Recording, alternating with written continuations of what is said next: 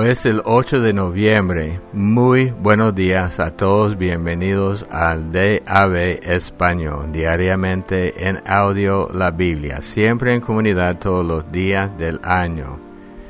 Yo me llamo Roberto y esta semana estamos leyendo de la Nueva Biblia Viva. Ezequiel capítulos 18 y 19. Entonces me vino de nuevo un mensaje del Señor. ¿Por qué emplea la gente este proverbio acerca de la tierra de Israel? Los padres han comido uvas agrias y los hijos sienten el efecto en sus dientes. Les aseguro, dice el Señor Dios, que no usarán más este proverbio en Israel, pues todas las vidas para juzgar son mías, las de padres, madres, hijos e hijas por igual. Y mi resolución es esta, es por sus propias faltas que cada persona morirá. Hijos e hijas no pagarán por las faltas de los padres.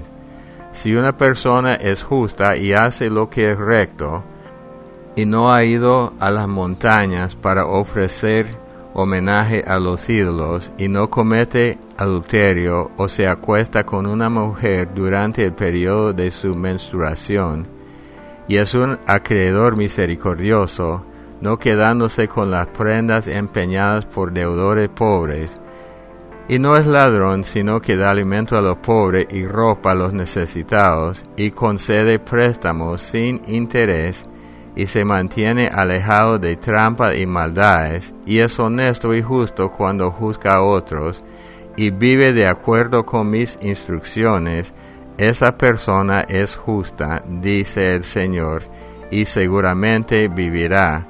No le daré la pena de muerte.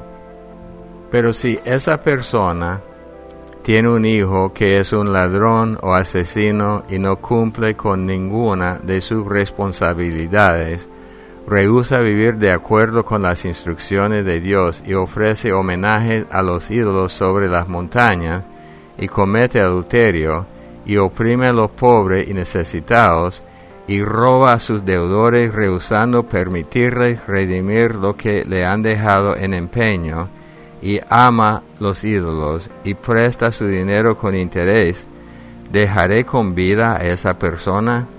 No, por cierto morirá, y será su propia culpa. Pero si esta persona mala tiene a su vez un hijo que ve toda la maldad de su padre, pero respeta a Dios y decide vivir en contra de esa clase de vida malvada, y no sube a la montaña para rendir homenaje a los ídolos, y no comete adulterio, y es justo con aquellos que le piden prestado, y no les roba, sino que alimenta a los hambrientos y visite a los necesitados, y ayuda a los pobres y presta dinero sin interés, y vive de acuerdo con mis instrucciones, él no morirá a causa de las maldades de su padre, sino que le dejaré seguir con vida. Pero su padre morirá por sus propias maldades, porque es cruel, y roba, y hace el mal. ¿Cómo, me preguntas? ¿El hijo no paga por las maldades de su padre? No, pues si el hijo hace lo que es justo y vive de acuerdo con mis instrucciones, seguramente seguirá viviendo. Aquel que comete maldades es el que muere. El hijo no será castigado por las maldades de su padre, ni el padre por las de su hijo.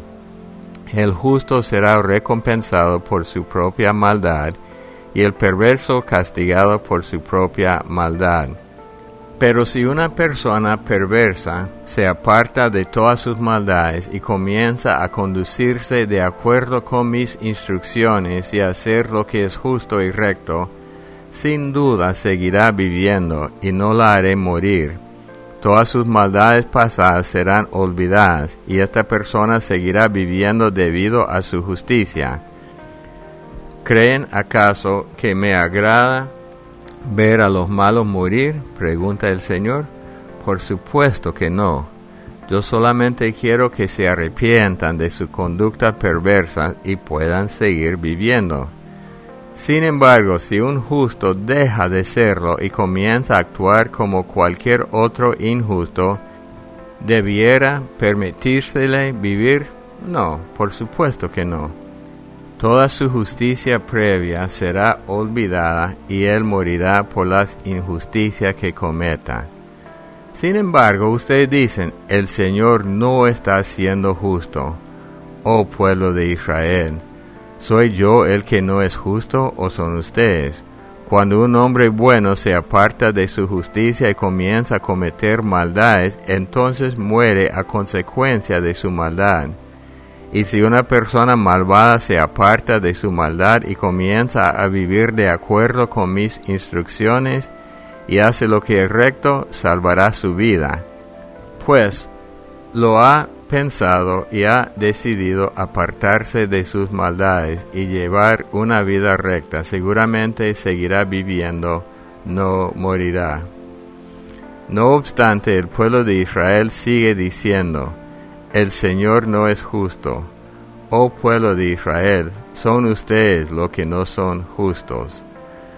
Yo sí lo soy. Yo juzgaré a cada uno de ustedes, oh Israel, y castigaré o recompensaré a cada uno de acuerdo con sus propias acciones. Oh israelitas, arrepiéntanse de sus maldades mientras aún hay tiempo.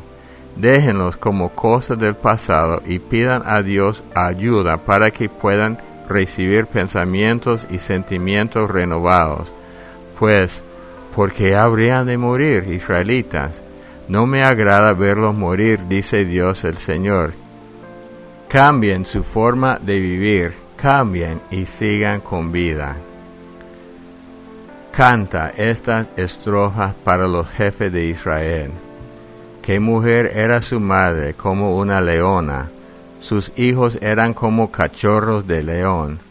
Uno de sus cachorros, el rey Joacás, llegó a ser un fuerte león joven y aprendió a cazar la presa, y se volvió devorador de seres humanos. Entonces las naciones llamaron a sus cazadores y lo atraparon en un pozo, y lo trajeron sujeto en cadena a Egipto.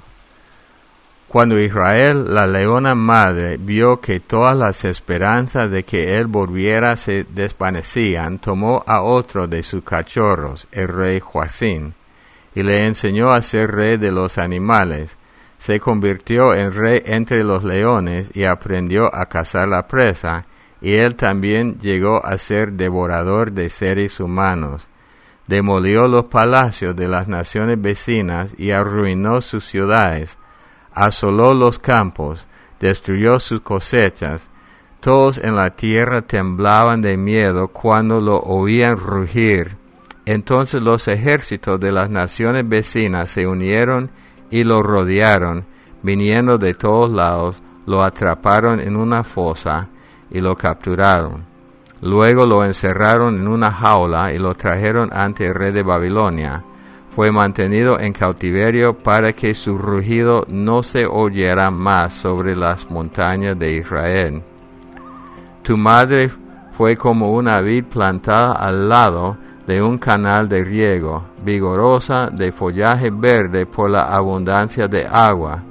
Su rama más fuerte llegó a ser como el cetro de un rey y era muy grande, alzándose por encima de las otras vides de tal manera que podía ser vista desde muy lejos.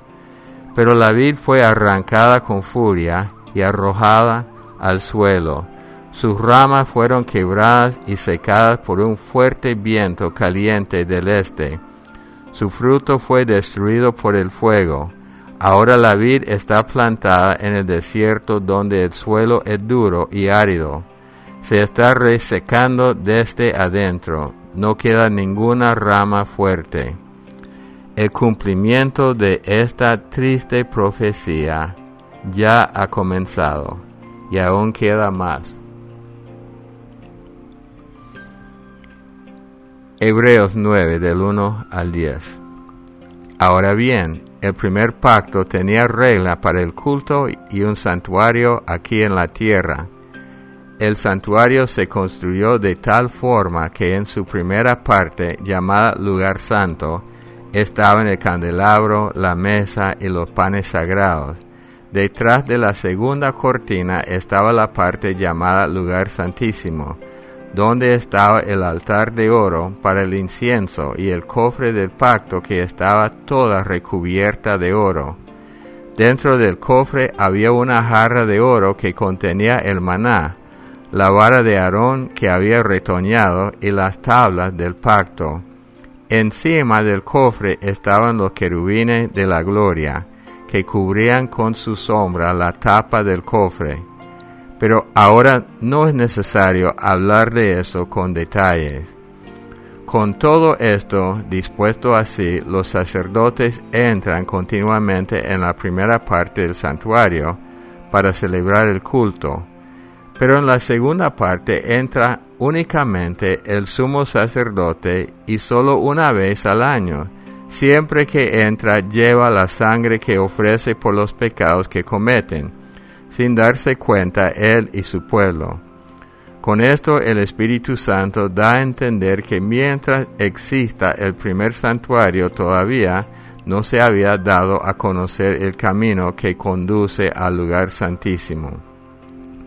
Esto nos muestra hoy en día que las ofrendas y los sacrificios que allí se ofrecen no tienen ningún poder para hacer perfecta la conciencia de los que celebran ese culto. Estas son únicamente reglas que tienen que ver con alimentos, bebidas y diversas ceremonias de purificación que solo tienen vigencia hasta que llegue el tiempo de reformarlo todo. Salmo 106, 32 hasta el 48.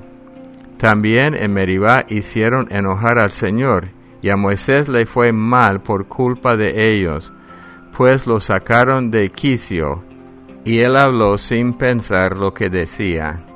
No destruyeron los pueblos de esa tierra tal como se los había ordenado el Señor, sino que se mezclaron con los paganos, y aprendieron sus malas costumbres, y ofrecieron sacrificio a sus ídolos, y esto los hizo caer.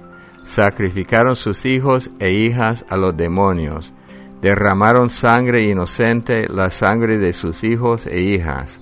Al sacrificarlo a los ídolos de Canaán, contaminaron con su sangre la tierra. Sus malas acciones los contaminaron, pues su amor a los ídolos era adulterio a los ojos de Dios. Por eso la ira del Señor ardió contra su pueblo, a su misma heredad aborreció. Por eso los entregó a las naciones paganas, y los gobernaron quienes los odiaban. Sus enemigos los oprimieron y los sometieron a su cruel poder. Una y otra vez los libró, pero ellos continuaban rebelándose contra él y finalmente fueron destruidos por su pecado. Aun así, él se compadecía de ellos en su angustia y escuchaba sus lamentos. Se acordaba del pacto que había hecho con ellos y por su gran amor les tuvo compasión. Hizo que quienes los tenían cautivos les tuvieran compasión. Señor Dios nuestro, sálvanos, vuelve a recogernos de entre las naciones para que podamos dar gracia a tu santo nombre, regocijarnos y alabarte. Bendito por los siglos de los siglos sea el Señor, el Dios de Israel. Diga todo el pueblo, aleluya, alabado sea el Señor. Proverbios 27:10. No abandones a tu amigo ni al amigo de tu padre. No vayas a la casa de tu hermano cuando necesites ayuda. Más vale vecino cerca que hermano lejos. En Salmos 106, Dios está hablando sobre la historia de los israelitas, desobedientes, después siendo rescatado por él, otra vez rebelándose. Y Dios comentó algo en versículo 38, derramaron sangre inocente, la sangre de sus hijos e hijas. al sacrificarlos a los ídolos de Canaán, contaminaron con su sangre la tierra. Y me hace pensar en mi propia nación, que está sacrificando la vida de los hijos, derramando sangre inocente. Hasta en muchos lugares hoy día uno puede matar a un niño ya en el momento de nacer. Y algunas veces cuando el doctor no tiene éxito con el aborto y nace el niño, lo dejan en la mesa para morir. Dice la Biblia que Israel contaminaron con su sangre la tierra, y nosotros estamos contaminando nuestra tierra con las muertes de los niños inocentes. Y yo quiero orar y pedir perdón a Dios, que Dios nos encamine de nuevo. Y les invito a ustedes llamar también para orar por su nación, cualquiera que sea la necesidad. En toda nación, en el mundo, hay pecado grave delante del Señor. Y nos toca a nosotros a comenzar a clamar a Dios y a arrepentirnos de parte de nuestra nación. Padre Dios, yo te pido y vengo ante ti y pido por mi país, Estados Unidos, por todas las maldades que ha cometido, especialmente derramando sangre inocente. Ante el Dios de la conveniencia, Señor, perdónanos. Trae, Señor, sobre nosotros, envía, Señor, un espíritu de arrepentimiento, de dolor, de disgusto por todos los males que hemos cometido, y haznos volver a ti una vez más. Señor, perdónanos por haber quitado tu presencia de las áreas públicas, de las escuelas, de reuniones. Perdónanos, Señor, y te pido que una vez más que tú envíes tu Espíritu sobre nosotros, en el nombre de Cristo Jesús. Amén. Y les invito que oren por su nación también. Bueno, los jueves siempre tenemos una enseñanza aparte, y usted puede dejar su oración por su nación en Estados Unidos, Canadá y Puerto Rico con el número 877-212-1815, en México 55-4170-7522, y por WhatsApp más 505-8177-3708. Los amamos mucho, que Dios los bendiga y hasta el día de mañana.